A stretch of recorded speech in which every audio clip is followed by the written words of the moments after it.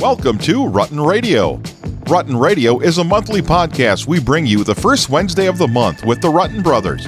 Father Paul Rutten, pastor of Immaculate Conception Parish in Watertown. Father John Rutten, pastor of St. John Paul II Parish in Harrisburg. And Joe Rutten, professor and director of the Benedictine Institute for Leadership, Ethics, and Social Justice at Mount Marty College. Let's join them now for a little faith, family, and plenty of fun. Good morning, Sioux Falls and beyond. How's everybody doing this morning? Why can I never get used to that? Man, isn't it awesome? I love Robin Williams and Good Morning Vietnam. Good Morning Vietnam. It's so awesome. I have waited my whole life to have an opportunity to be Robin Williams, not just in that, but also in Dead Poets Society, which is also one of my favorite movies. Welcome to Rutten Radio here on Real Presence Radio. You're listening to the Rutten Brothers. How we doing, fellas? Great. That's all I can say. I knew there was a reason people were sending me selfies or pictures and sending me texts. Father, your brother is standing on a table right now. Father, I'm in this class and your brother's standing on a chair right now. I was like, why do I think he is trying to relive Dead Poets Society? Well, and I forgot about Dead Poets Society actually before I did it. And then when I did it, I was like, no, that's not like he stole my move. And then it's like, no. Well, I'm your host, Joe Rutten, and I'm joined as always by the brothers Rutten, Father John Rutten, pastor of St. John Paul II Parish in Harrisburg, South Dakota, and Father Paul Rutten, pastor of Immaculate Conception Parish in Watertown, South Dakota. Checking in a little bit, fellas. What's been going on in the last month since we last chatted? Well, the last time the show was on, I was actually in Croatia, so I took a vacation. Was gone for a couple weeks. Where? Croatia. For the World Cup. If you're going to cheer on a team, you might as well go to their country to cheer them on. You were not in Croatia while they were winning. All except for the last game. Their match. And they lost. And they lost. So it was.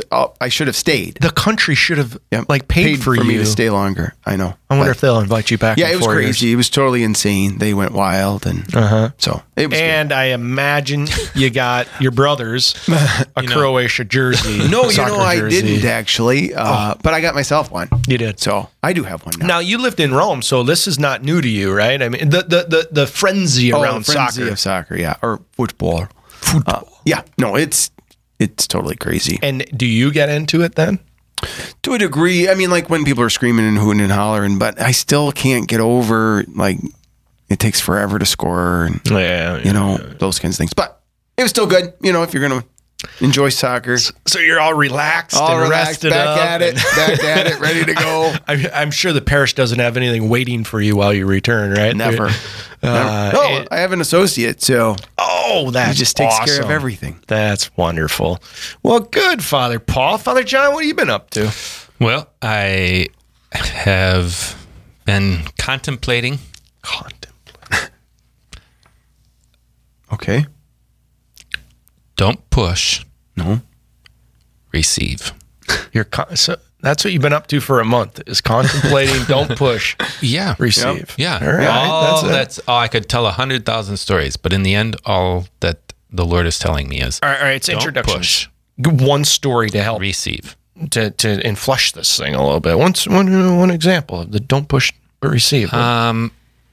Well, the one story that comes to mind I can't tell because it's pastorally not sensitive. a place I can. But another place I would say is I went kayaking on Monday down the Sioux River.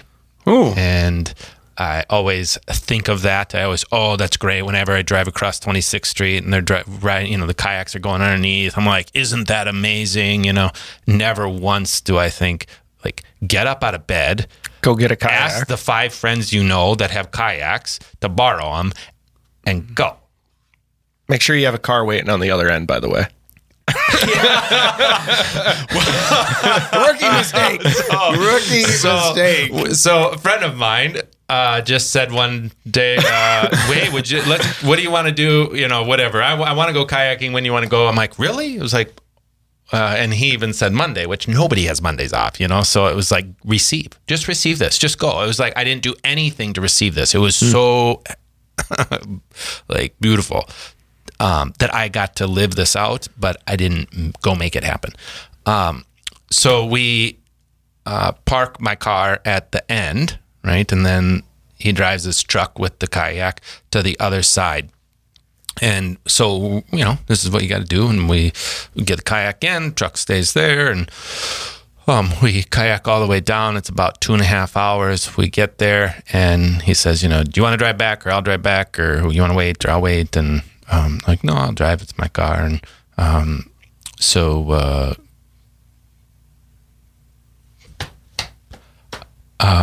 where are my keys? Oh, no. They're in your car. No, my keys were in the truck. I took them out of my pocket and I left them in his cup holder. So that, So there we are. We're both sitting there like, now what? And, before I could even think, he was on the phone with his wife, who was a couple miles away, and she came and saved us. So that's epic. Yep. Yeah. So that's always one of those. Don't push. Receive. And don't forget the keys. And don't forget the keys. Well, good. Well, I don't know if like one of you want to ask me what I've been up to. So what have you been up to, Joe? Joe, what have you been up to? Oh, well, I've been working now. As for academics, the summer is a little bit of kind of there's a methodology to teaching, or a rhythm to teaching, right? Cycle. Mm-hmm. And so as a faculty member at Mount Marty, kind of earn that, but I'm also administrator. So I get a little bit of freedom, but it's not like I get 2 months off. I'm not on a 10-month contract. And so doing a little bit of that, getting excited, getting ready for the students to show up at Mount Marty has been just absolutely awesome. And then we got the Faith and Business Conference coming up here in Sioux Falls in just over a week. So that's going to be fantastic. I don't know. What are you saying there, John? No. John, I'm getting hand signals from my twin over here. Aren't we supposed to have this ESP thing, John? Where we're just supposed to know what each other. Yeah. So anyway, what's we do the date of the men's conference? It's August 9th. Conference? Yeah, it's a business conference. Men and women of faith, anywhere in the region. We've got people coming in from Detroit even. Somebody's flying in up from Kansas. It's fantastic. August 9th is going to be outstanding at the Ramkota. But then we also have this Young Leaders deal where we're for college students. It's really a great opportunity for college students. So that's what I've been planning, really, just getting ready for those events and for school to kick off. So that's about it. But with that, thanks for checking in and seeing how I'm doing. We're always glad to know how you're doing. Awesome. Well, we have our Faith and Culture series in the first half hour here of the Rutten Radio this month. And for Faith and Culture, we have kind of a movie of the month, if you will. And we just want you to know that as we have this conversation about faith and culture, about the movie of the month, that you can certainly check in on social media, right? You can ask questions. You can, we'll get responses sometimes to you. You can let us know your comments and thoughts. And you do that in two places. Real Presence Radio has an app that you can just download and you can listen to all this. You can get our old podcasts. Yep. I went and listened to July. Oh. You guys are kind of funny. I was, of course. I was like, wow, they're not too bad. No, they're not too bad. Yeah. Receive. So you can go back and listen to those old podcasts on the Real Presence app that you can get for your iDevices. Yeah. Or you just go to Facebook and they have social media sites, but we also Rutten Radio. Go to Rutten Radio and you can comment and you can follow us along there. You can find things like the family prayer and all kinds of fun things on social media. So follow us live there as we jump into this fantastic conversation about an unbelievable movie. I was blown away. And if I might give a quick clarification, when you go to the Real Presence Radio app, you go into podcasts and then you go under special events. Because we're special. Because we're special. We are. So if you're wondering, where is it at in here? Think, those special boys. They need a little help. We're under special. I did think, though, they got Father Mike Schmitz in there. And I was like, oh, wow, we're rolling with Father Schmitz. All right. No, they just didn't have any other place to put us.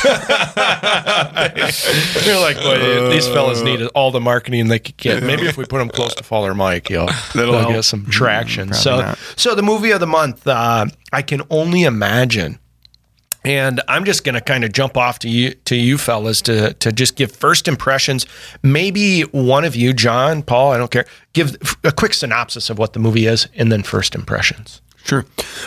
It's a movie based on a song that probably most Christians who have gone to any retreats or listened to any sort of Christian music, there's a song just literally titled "I Can Only Imagine," and it's the backstory of the lead singer of Mercy Me, his life and just kind of what he's gone through in life, and then where the song came from. So it's really just that whole thing. It did make me, in it from like you, Joe, I always find when you're watching a true movie, you're always Googling to see how true and accurate it is. Right. So it is one of those ones where it'd be fascinating to know exactly how true, but it's based on this song, where it came from, and it really is the song that put them on the spotlight in the Christian music. And in doing it, I at first thought I didn't realize it was a true story. And so all of a sudden I'm like, wait a minute.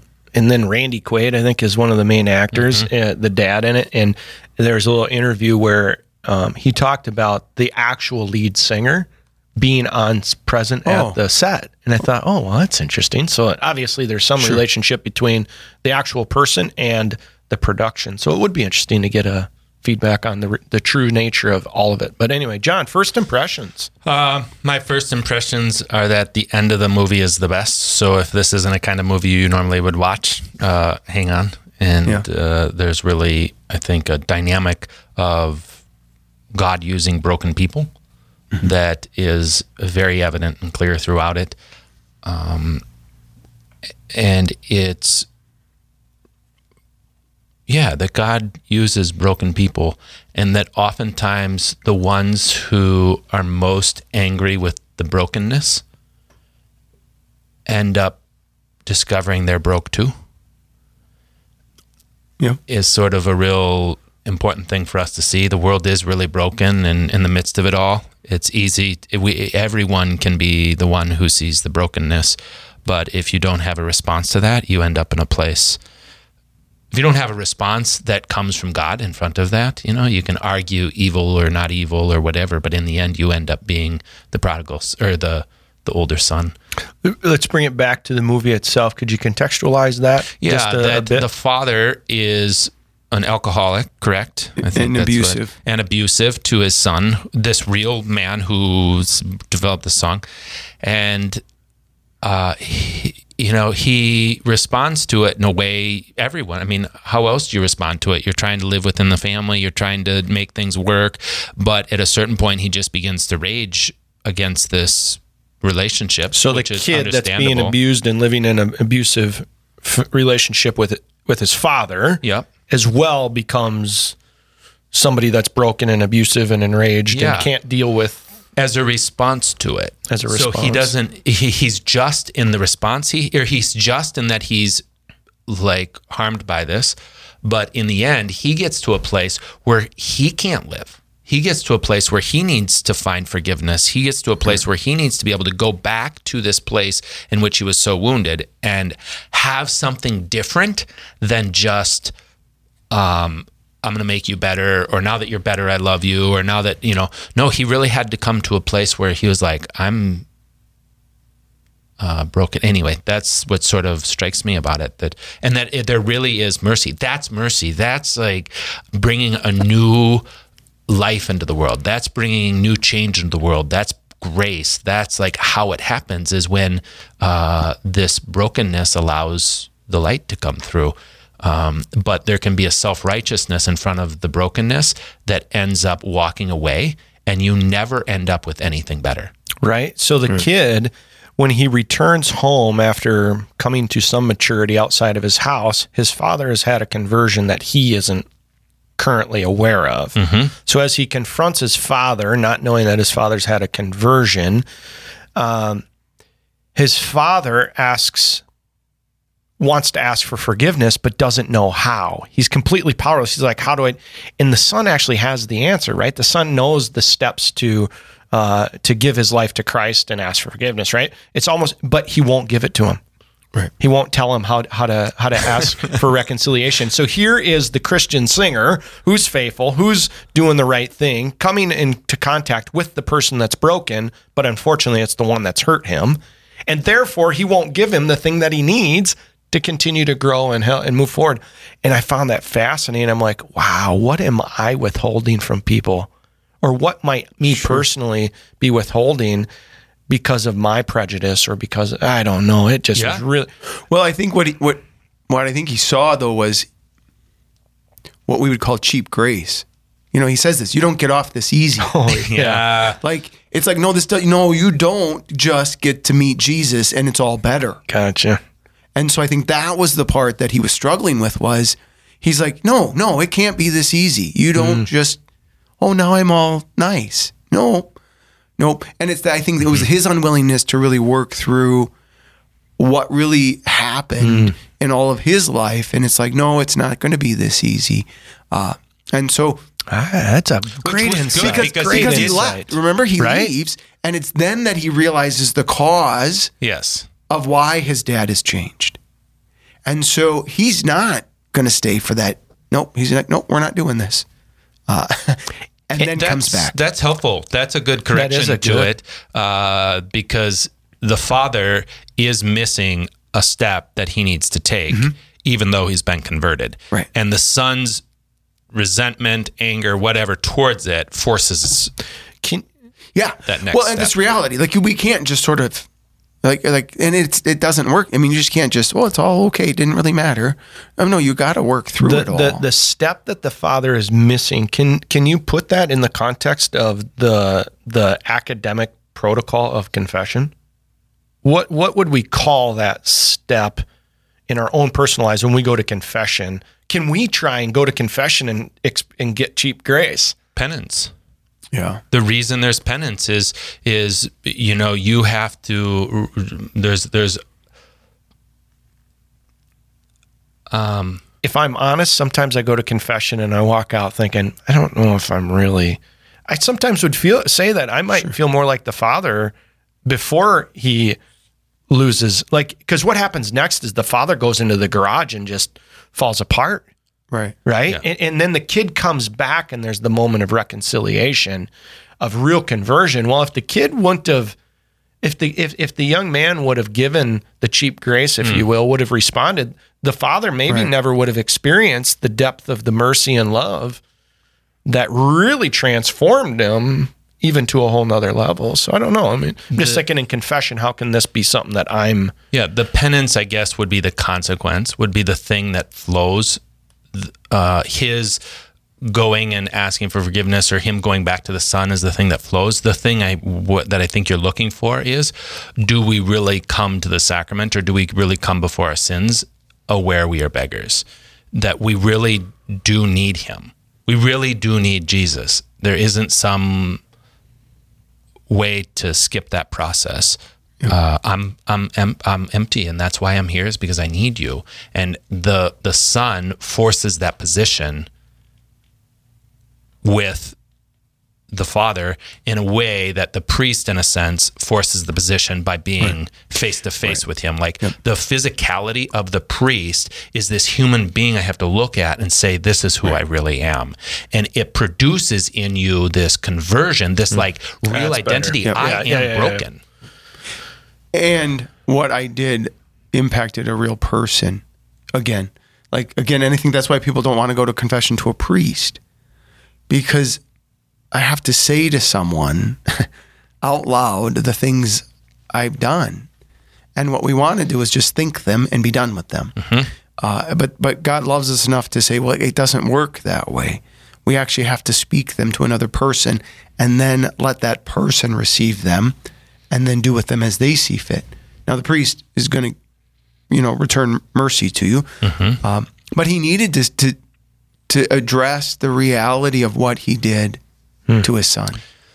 Like, it needed to be addressed, but it needed to be addressed in a way that they could really work through the whole thing. Because the reality was, and again, some spoiler alerts, his mom abandoned him as well. So there's also, there's a lot of things like this poor guy has experienced. And so it's just all sort of wrapped up into this reality of, wanting to inflict some pain back because you don't know what else to do. Yeah. Because you don't sense in the other person that they really realize what they've done to you. And I don't know that you always do fully realize the impact that your actions or inactions had on another person until that person is standing there and you're having to talk about, what did or so didn't happen. You can go out, you can not go watch the movie, but the song is, whatever biggest level of record you can be, this song is it, right? Yeah. And so out of this young man's experience and out of this conversion experience with his father, then comes this song that he creates. How did the song come about? Well, again, so he's out on the road wanting to be a singer, a Christian singer, and he's trying his best, and he's okay. And there's moments, so there's this producer or whatever who sees him and he says, well, there's moments, but you're just missing something. Mm-hmm. And so it's this reality that he's out there trying to sing, and they're noting that there's something missing in his singing. It's just kind of shallow in the midst of it all. And so when he's back home with his dad in the midst of it, he keeps seeing this phrase, I can only imagine, over and over and over and over again. And so it's out of that he begins to imagine heaven. But not just, it's going to be whatever, blah, blah, blah, but real people, his father, Jesus Christ. What will this be like to meet in a new way? Because he says that line that, and I don't remember exactly how it went, but he talks about, I know that Jesus Christ is real because I saw what he did to my dad. Yeah. Mm-hmm. So he talks about that reality that he's convinced he saw something happen to his dad. That can't be explained. That cannot be explained any other way than Jesus Christ. That this is real. Like it really is, because I saw this monster, right? I think he calls his dad a monster. Yes. And so this idea of then singing it. But what would be fascinating, and again, spoiler, it is, did they really sell it to Amy Grant? Oh, yeah. This is the thing that it would be interesting. So in the movie, they give it to Amy Grant as her comeback song. And she won't sing it because it's not hers. And so they you wonder, was it really as dramatic or not? But it was this authenticity that even she realized, I can't sing someone else's song. Yep. Yeah. And that was the moment where there sort of seemed to be a sentimentality in it, where it kind of falls in this category of movies that are like, religious. I can't quite put my finger on it, but you're like that. But if that was an ordinary event that really happened, that's extraordinary. Yeah, and my guess would be somehow they tried to give it to Amy Grant, and she gave it back. Yeah, that had to have been real, but. Whether it was in the audience, she calls him up and say, and we do that in everything, right? Yeah, exactly. So and that's where I do think the importance that what we propose be a reality. Right. That we're talking about real things in the church, because if we're talking about ideas or if we're talking about pious things, it just comes off as sentimentality. But a fact is what Christ is. Yep. He is someone that happens in this world. And when you see that change, there's just no way to explain it except allow a person to need faith or to just move on. And I was listening to a podcast of some guys that became atheists, from Christianity to atheism. And it's really fascinating. They end up, he says something, he says, I wanted truth. And in searching for truth, I left Christianity. But in his search, he ended up back at Christ, because he went through this journey, and he said, I couldn't deny, even though my mind was telling me God didn't exist, I couldn't deny that I saw marriages go from broken to healed. I saw people go from addiction to hard drugs to encounters with Jesus Christ in which they were totally freed. I saw people lose fear in front of things they always had. I don't have any other explanation for those things than that is real. Yeah. Yes. Now that's a different proposal than a sentimental Christian experience that sort of has all the right words, but doesn't have any of the events that even an atheist can look at and say, well, you guys call that Jesus. Yep, I see what you're talking about, but I don't believe. Right. That's what the movie brings about, is this man is changed. Yep. Fact. You gotta, if you're listening and you haven't watched it, you really gotta go watch it. It's powerful, and I'd allow yourself to enter into it a little bit. I'll be honest, I was in tears at the end of it. I mean, it moved me very, very much. And it was just that experience of it. If this thing that we're doing right now is what we say it is, imagine how grand this thing my gosh. Yeah. No, it's why I don't like this it. This is majestic. This is wonder and awe. And it's the everyday, common little things. But just imagine what it is like. Like, what's Dad up to right now? Like, this reality. I mean, I'm thinking of Dad, and I'm thinking, man, like the joy. I don't know. I really, really, really had a powerful encounter. And I'm sitting downstairs in the basement thinking to myself, if my wife walked down right now, she's going to be like, what is going on, Joe? Yeah. Wow. The movement that I didn't cause, like I entered into this thing and it's like, wow, what will this whole thing be like? And now the song, I'd never listened to the song. I'm like, Mercy Me, whatever. I'm like, that's the greatest song ever. Yeah. Now I know why it's platinum. And the thing that I am after is more than watching the movie can end up in sentimentality. The question to ask ourselves is, why are we moved by this? Mm-hmm. Right. What is this that is in you sitting on the couch? Mm-hmm. What is this that shows up right here? What is this? Because when we can get at this, then we realize it came through the movie, it came through those lives, but it comes through us too. Right. And so we don't need the movie 24 hours a day. We need me 24 hours a day. God comes through me? No. But it's a fact.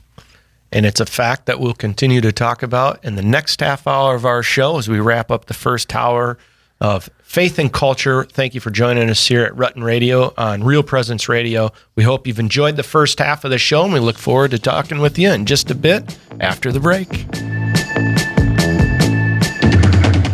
You're listening to Rutten Radio on the RPR Network.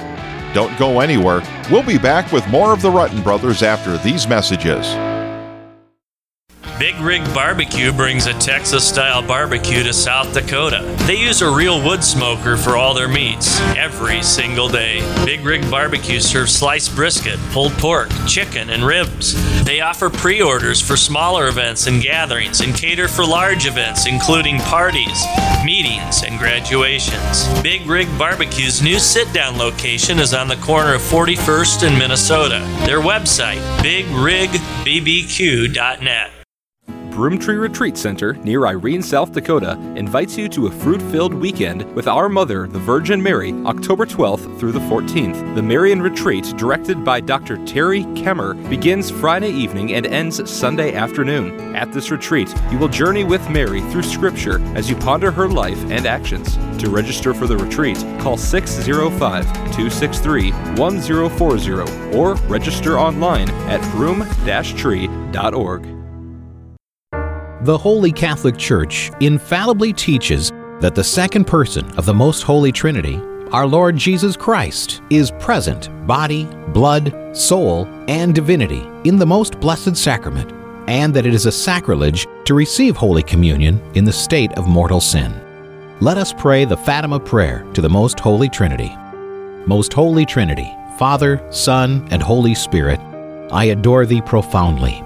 I offer Thee the most precious body, blood, soul, and divinity of Jesus Christ, present in all the tabernacles of the world, in reparation for the outrages, sacrileges, and indifferences whereby He is offended, and through the infinite merits of His most sacred heart and the Immaculate Heart of Mary, I beg of Thee the conversion of poor sinners.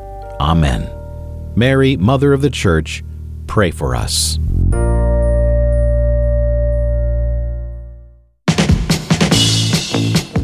This is Rutten Radio on the Real Presence Radio Network. Now, back to more faith, family, and fun with the Rutten Brothers. Welcome back to Rutten Radio here on Real Presence Radio.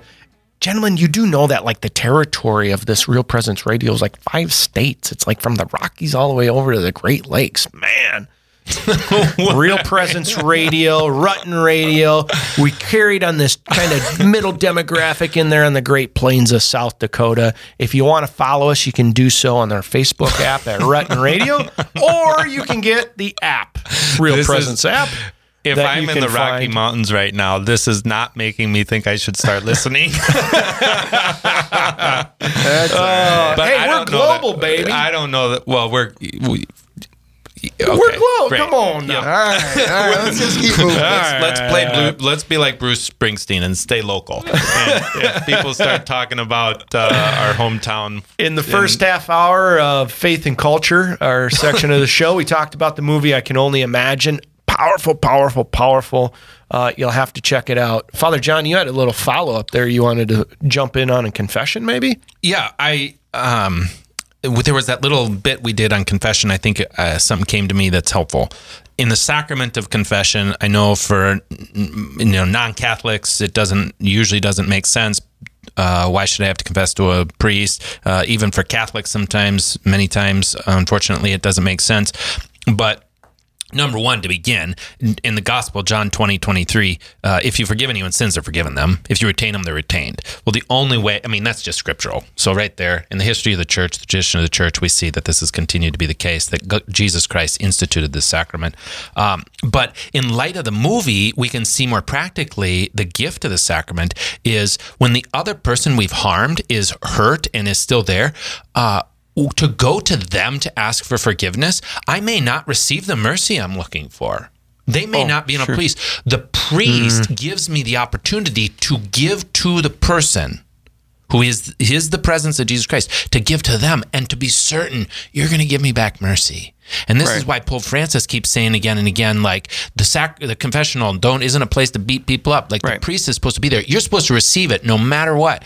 If the person is repentant, give forgiveness, because the person who they harmed may not be able to do that, even if that is something they eventually should do too. So the certainty of mercy when you go into the sacrament, and then the certainty of privacy.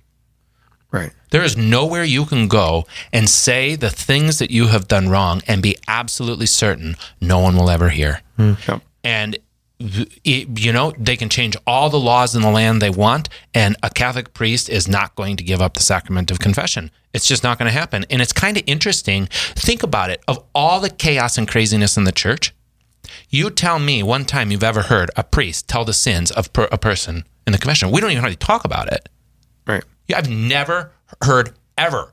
Of as crazy as human as the church can be in its priests, you never hear of a priest revealing the sins of somebody that are there. So you get this privacy. Jesus didn't go about like saying, oh, this is how he's terrible and that's how he's terrible. And no, he forgave them with a look of mercy that really changed them. And the consequence of that change then, because of the human dynamic, is oftentimes you do want to go back to the person that you hurt and say, I am so sorry. Right. Would you please forgive me? But because you've already received it from the grace of Christ through the priest, you aren't determined by whether they can return it to you or not. And so the act of reconciliation is a part of the sacrament, but sometimes that isn't possible to do, and we don't go out, you don't have to go and now get the other person to tell. That's what the sacrament's for. It's an incredible blessing to me, to the church, to the world. I think people should be jealous of the church for the sacrament of confession. Yeah, for sure. And the movie is I Can Only Imagine. Oftentimes we do a movie of the month. That's a part of our faith and culture. Last month we did The Mission, and we were told to give a disclaimer. We didn't really think about the fact that a religious movie might need a disclaimer, but we were warned. Culturally, in the context of this movie, The Mission, they're missionaries set out in the Amazon. Yep. And so it's like... If you've ever read National Geographic. Right? So you got cultural nudity in The Mission from last month, and we didn't give a disclaimer. So we were encouraged, make sure if there's a little disclaimer needed. If I can only, I can only imagine needs no disclaimer. Well, there's kind of abuse. Well, actually, so maybe that's it, right? So you're going to be in an abuse, there's abuse going on. How about we do this? Every show we do, there's going to be a disclaimer. Parents, watch the movie before. Watch the movie before you watch it with your children. That's awesome.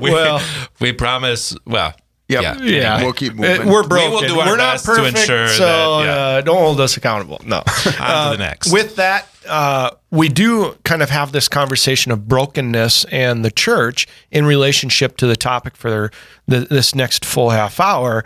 And that is, we're going to be celebrating the Assumption of Mary coming up here in just a couple of weeks on August 15th. And it brings up this conversation about impeccability versus infallibility in the church, about us having an infallible church that can teach and proclaim a revelation of Christ, like that Mary was assumed into heaven, or that she was perpetually a virgin, or that she was immaculately conceived. Like, how is it that the church can infallibly proclaim these teachings, these revelations, but yet it's filled with us? A bunch of brokenness, a lot of brokenness, if we're honest. And so in this next half hour, that'll be kind of the conversation, talking a little bit around infallibility and the assumption. Father Paul, you want to jump off and kind of pick it up from there? Yeah, I do think that infallibility is not exercised as often as people think. I think there's just this presumption that the Pope sit around making all kinds of infallible statements, and that infallibility means that the Pope is never wrong. It doesn't mean that. It means that when the Pope declares something infallible, it is true. Yep. And so one of the things that I think people miss with infallibility is it only is exercised when people in general begin to lose sight of a truth of the church, a truth that's important for their life or important to our faith itself. And so it's almost always done in response to interesting the way the culture moves. So it's sort of like anything. You don't have to tell your kids every single thing they need to either do or not do, but you watch them. And if they begin to do things that they're not supposed to do, then you step in and you begin to help them. Well, I do think that we're searching for certainty. We want something that's certain. And we have things that are certain, and we don't realize it, and we can lose that reality. And I think, the Blessed Mother is one of those things that the church didn't speak much about her because it was just evident. Like, it was just evident. Of course, this was the way Mary was. Mm-hmm. Like, we don't need to tell she's the mother of God. So that reality. So the actual idea of papal infallibility really wasn't even officially defined until the First Ecumenical Council, when the church just finally said, yes, the Pope can do this. Not that it hadn't done it in the past, but it just hadn't been needed to be that clear. And that was in 1869. So the church is hanging out for 1,800 years. Ecumenical Council of the Vatican. Vatican Council I. Vatican I. For 1,800 years, the church lived in proclaimed the gospel and a means by what defined things, set this canon for Scripture, did all kinds of things, and people just accepted that the church could do this in this reality. And you can sort of see why it came so late when you understand that even Martin Luther had a devotion to the Blessed Mother, right? And so the Protestant Reformation and the things that came from that, all of Christianity was still on the same page in a way with this relationship and identity of who Mary was. Right. And so as that continues to wind itself out, as things get further and further down the road, then you end up in a situation where the church had to sort of defend and say, no, this is the truth about the Blessed Mother. I saw a Time magazine once that had a picture of Mary on the front, and recently the Protestant church is rediscovering Mary. And so this Time magazine article was highlighting that the Protestants rediscover the mother of Jesus. And right when I read it, I thought, no. In the article itself, they've got it wrong. She's not the mother of Jesus. She's the mother of God. Right. Like, this is one of the first proclamations of dogma was that she's Theotokos, that she's God bearer. Right. And saying that she's the mother of Jesus allows a very slippery slope to say, well, she gave birth to that Jesus guy, that person, that humanity person. But we're not really excited about this divinity side. Like, did she really the mother of God? Like, did she? Yeah. Well, these are the things that the church has defined infallibly because partly because of the 500 years that has caused real stray and division from the teachings globally about what we do believe and teach about Mary. And so one of those following up here is the dogma of the Assumption that the church proclaims. And the Assumption, tell me a little bit about the Assumption. It's not like the Immaculate Reception, like where we... No. Come on. You caught that out there, right? Listeners, right? The Immaculate Reception. That was Franco Harris, by the way. Steelers. I think Steelers, Cowboys, maybe. So the Assumption of Mary. And there's a couple things that are important in this reality, that the Assumption of Mary versus the ascension of Christ. Christ ascends into heaven of his own power. He's able to do this. Mary, as Father John's been saying, waits and receives. She's assumed not when she decides to go, but when God deems that her time here on earth is over. We believe that she was assumed body and soul into heaven. What's fascinating is we also hear of Elijah going into heaven too in a fiery chariot. That's right. Nobody questions Elijah going into heaven in a fiery chariot, but because there's not an explicit written thing in Scripture, well, did it really happen? And I always say that for us as Catholics, the greatest argument to the Assumption is the fact that nobody has the body of Mary. Right. Like we have everyone's body, like everyone. We keep everyone's body somewhere, but we don't keep Mary's anywhere, and never have claimed to keep her body anywhere. And for me, I think to myself, that's probably the most obvious explanation that she really was assumed. Somebody would have kept her somewhere nearby. Yeah, we've got John, we've got Paul, we got them all. We got everyone. And sometimes we've got two of them. Yeah. So sometimes we got arguments over who's actually got them all. But we believe that she was assumed body and soul into heaven at the end of her life here on earth, or her time here on earth, that she was assumed. And that's an interesting, well, maybe I'm going real quick. The fact we have two of them is a really, we're laughing about that. Yeah. Like some people, though, take that as the scandal and say, you guys are crazy. We're just making it all up. You're making it all up, whatever. But I think it goes to this idea of this is a human reality that God used. And so, St. Nicholas, who we know as Santa Claus, really did punch someone, another bishop at an ecumenical council. Yeah. And that's not because Catholics are bad. That was back when we were all one body of people. Or, I guess we weren't one body because the Arians were going then, and there's a real humanity that we sort of think God can't be a part of. And so... so there's two of one and we're a little confused. But when you look at the whole, what we're really asking ourselves a question is this really the person we say it is? On general, yeah, for most of them they all are. Okay, are there two? Do we have a few things maybe that are wrong? Yeah, we aren't defining that the birthplace of Mary is right here infallibly. Right. Like that maybe but she had to be born somewhere. But she had to be born somewhere. Yep. So this is, what do you think about this? And I really think the scandal of most of this stuff is we don't believe in the incarnation. We don't believe that God, the creator of it all, can use a human reality. Right. We don't believe it. And so we have we have a spiritual experience of Jesus, and then we live it out piously in the clouds or like heaven's coming. We don't think that Christ is a presence among us, that he really lives and moves and breathes in you. Right.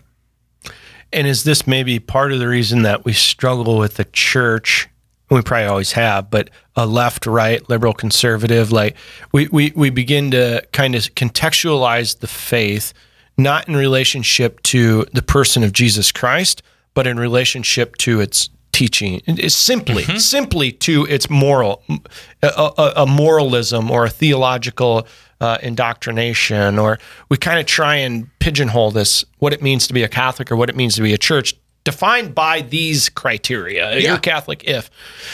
Now, there's value there too, but it's usually a both and or a middle road, or but it's about Jesus. Yeah, if Jesus I'd like is to in say the middle all of those it. things are consequences. That Christ is present here, that the Spirit of God can be present right here. Right. When God descends, like either he is this or he is not. Right. And there's consequences to that, and you work them out. But if you don't adhere, if you don't believe that he can be a real presence, that I can meet Christ in the flesh of another human being who even is a human being that has some problems. Right. If I don't believe that, what do I have to adhere to except that the consequence of Jesus being in this world is that lives change? And so I adhere to the change without the origin for how the change happened. Huh? Does that make sense? No. Okay. Walk through it. I love drinking. Yes. Okay. I go to a treatment center. I stop drinking. I've been 13 years sober. You meet me and your son is drinking. Yep. And you think by telling your son about me that he's going to change. You think that by changing drinking laws, he's going to change. You think that by not allowing alcohol to be bought on Sundays, he's going to change. You can do all these things. The only way for you to discover the Christian proposal is that Jesus Christ changed me. Right. The Spirit of God entered my life and changed me. Now, that could be the place we end. The truth of the matter is, a pastor came into Keystone Treatment Center and an experience happened through him. And it wasn't until years later that I understood that's the incarnation. Right. That's the continuation of the church, that God can come through a human reality. That man, had he not come into that treatment center, I would not be sitting here today. I may be dead. Right. And he could be a scoundrel. Yeah. He wasn't Catholic. Now that doesn't mean he was a scoundrel, but that was always really perplexing to me. How did a Protestant pastor bring me the change that actually revolutionized my whole life and made me the best Catholic I could possibly conceive? I'm right there with you. The craziest thing in the world happened the other day when I stopped and I realized that much of a lot that I know about my life tracks back to a person that left the Catholic Church and as a Protestant has lived faithfully in relationship to Jesus Christ and where she's at, and has brought these whole successive events into play that, I'm thinking, this is the craziest thing in the world. I now have to look back at the fallen away Catholic and say somehow, like, God's present in that, and there was goodness that has continued to come from that, and it's caused me to rethink how I think about and talk about and relate with non-Catholics or fallen away Catholics, but Jesus is in the moment, even in the midst of an impeccable or a broken church. It's still going to be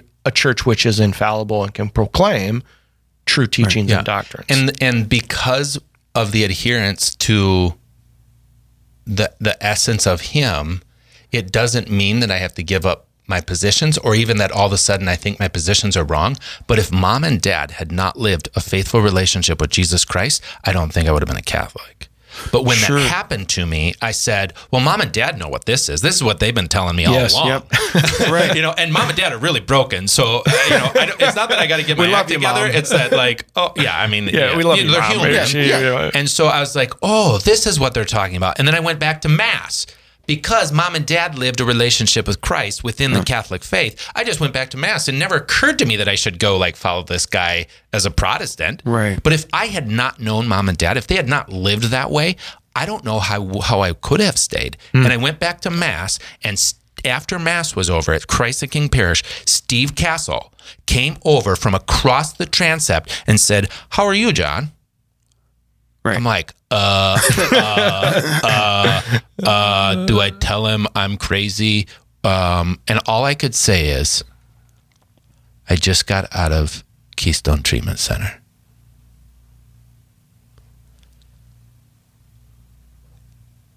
If he had tried to give me a moral doctrine or to pat me on the back or to do anything, I don't know that I'd be here today. And instead he said, "Oh, you did?" And he took me outside into the hall where there was donuts and coffee at 8 p.m. at night after Mass. And he took me to this table. And when I was in treatment, you, Paul, said to me, "I don't know anything about this, alcoholism, but I know a guy that helps people like you, Michael Donnelly." Steve Castle brings me into this table, and there's 8 men sitting around this table. And he says, "John Rutten, Michael Donnelly. Michael Donnelly, this is John Rutten." There you go. Morality doesn't change us. A person who has been changed by Jesus Christ is someone we run into And if we pay attention to it and follow him, we meet something that moves me, and then I change. Right. Steve Castle is the presence of Christ. He is who I need to pay attention to. But it's not just Steve Castle. If you hadn't been there and said yes to that family gathering, if you hadn't said those simple words to me, I don't know that I'd be here today. Sure. The incarnation, God is among a broken people. Do we see him? And therefore, when the church is falling down around you, you don't abandon the ship and walk away from Jerusalem like the road to Emmaus. Yeah, because what if you had abandoned me? Right. What if Steve Castle had abandoned me? What if Michael Donnelly would have abandoned me? What if this Protestant pastor had abandoned me? And where would I be? But they had something that was so certain. They had been saved in such a way in their own brokenness, they could come into my brokenness and not be afraid that all of a sudden they'd become an alcoholic. All of a sudden they'd become... No, they knew that he's saved. And so they could come to me and be with me and not impose morality on me, but live with me in such a way that hope would arise in me. Because they'd talk about being broken too, and I knew they weren't broken then. I think, well, maybe me too. Sure. Right. And I think that's that, after the bread of life discourse and they all start walking away and Jesus says to Peter, are you going to leave? And he's like, well, where else do we have to go? Like, it wasn't just that Jesus said nice things, but it was Jesus. And they knew who this man was, and they knew that no matter what he was saying or how hard it might be or how many times they might fall, that it just had to be Jesus. And I think that the challenge today then is, how do I find and meet Jesus in my life? Since I don't get to see this rabbi who walks by, and instead he comes in all of us, in our own freedom and in our own things, and in those aspects as well. But it's hard as well to not want to push the morality, to give them the 5 easy steps. Or, right. Here's what I found really works for people who come out of treatment. This is what you need to do. And just to simply say, well, Christ, I don't know what I'm supposed to do. The Weight Watcher plan for Christian conversion. I always struggled after my conversion to try and how do I help my friends and other people I know understand what it is that I experienced. And I always just would say, it's like a pill. I wish I had a pill I could give them, right? And then I realized it's not a pill, it's me, right? Like, I just have to, and this is back to the movie from the first half hour. His problem was that he couldn't authentically be himself. That's what the band director kept kind of saying is, this isn't you. Like, there's glimpses of you. I see glimpses of you up there when you're performing, but then it vanishes. Like it's fleeting. It's like, and almost go find yourself, right? Like he said, but it's like, wait a minute here. There's not a magic pill. I just have to authentically live in a relationship with Christ. And then I have to be willing though to authentically give myself to others. And that requires me to check my selfishness, to check a lot of other things that, I hold on to with claw marks, right? Like, but it's funny, we can get into it later, but Steve Castle's the source for my conversion too. No, I mean, I didn't know he was the source for you. He was one person, and without him, wow, I don't know how I would have gotten into that room, and I don't know how I would have met Michael Donnelly. And without you having said that, I don't know that I would have been so surprised. Michael Donnelly would have been one more name among a million. Exactly. But it was a name, and then all of a sudden it was a person. I was like, Michael Donnelly. And then there was like, Michael Donnelly. Like, I was so... St. Benedict says to always see Christ in the other.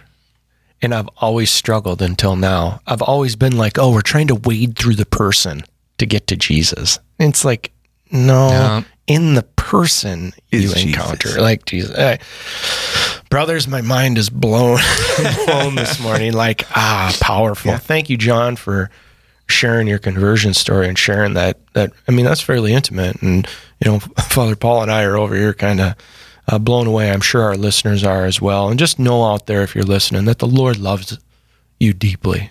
Yeah. in your brokenness, wherever you are, whatever your issues are, right? That the Lord wants to be present. He wants to love you. He wants you to be present to him. And maybe we just pray as we wrap up here, Father, with your last minute, that we lift that specifically up in our brokenness. Christ can be present. And I don't think to discount the coincidences that happen, that it's so easy to just downplay it because it becomes so powerful. Like, I don't want to go there. So we're just going to say that was, So I do think that to really pray for that grace, that when something seems coincidental, that I can really let it be more than what I think it was. And let it really be Christ, because it's going to be a surprise, and it's going to maybe not be the way I wanted it to be, but I have to have this freedom to say, but if this is where Christ wants to come. So, well, today we pray that we find Christ. Let us pray our family prayer. Our Father, we thank you for your love and for your many blessings, especially for the precious gift of each other. Help us to show our gratitude by loving each other as you love us. Make us understanding and patient with one another, quick to admit our failings and ask forgiveness, generous in sharing the joy and strength we can give each other. Father, give our family lively faith and the courage to share it with those around us. Direct us to the state in life you plan for each of us, and help us to use your gifts to serve you. We entrust our family to your fatherly care. Preserve us from the corruption of the modern world, and help us draw closer daily to you and to each other, until we come to share with you the joys of heaven. Jesus, Mary, and Joseph, help us to be a holy family. Amen. St. Joseph, pray for us. Thank you for listening to the Rutten Radio program on Real Presence Radio. We hope you'll join us again next month. Peace.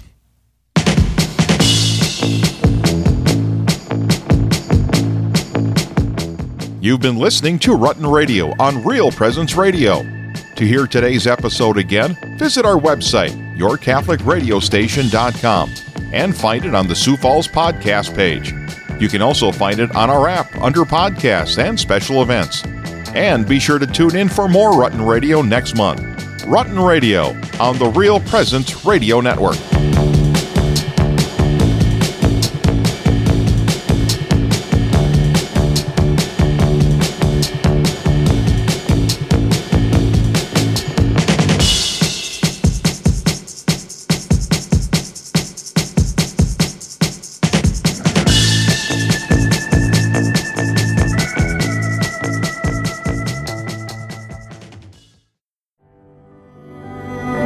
Paulson Monuments in Canton, South Dakota uses professional equipment to craft thousands of designs for any memorial needed.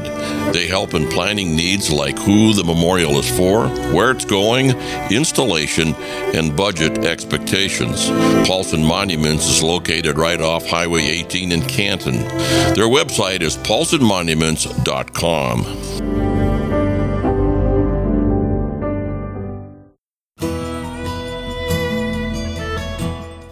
We were very delighted to hear that we were going to have a feed. We've listened to a lot of public radio with Christian broadcast over many years. Now we have one right here that's attached to EWTN, and I believe that we're getting a lot of listeners out here, and we've had a few people, particularly our priests, have been on the air. I've had a couple of spots. We've taken up quite a collection at church and tried to help people know that you're on the air, and we're very proud of that, and we're doing what we can to support you. This is Judy Lebsock from St. John the Baptist in Trenton. Thank you for listening to Real Presence Radio. At Avera, we have an option to fit your schedule any day or hour of the week, so you can get back to life. Preventative care appointments at your neighborhood clinic, walk-in visits at 6 Avera Now clinics inside Hy-Vee, 3 convenient locations for urgent care on evenings and weekends, or 24/7 emergency care. Don't want to leave the house? See a provider 24/7 for simple illnesses with the Avera Now app. Learn more at avera.org/Sioux Falls Options. Taking what you experience on Sunday in church and applying it on Monday at work can be a challenge. This year's Faith and Business Conference for Men and Women of Faith is Thursday, August 9th at the Ramkota Hotel in Sioux Falls and will help you integrate your faith principles and turn them into business practices. Learn how to take your Sunday into Monday from world-renowned speakers. Registration is only $50. Learn more and register today at cmbfsf.org. This is Father Grant Gerlach from the Diocese of Rapid City. Thank you so much for listening to Real Presence Radio.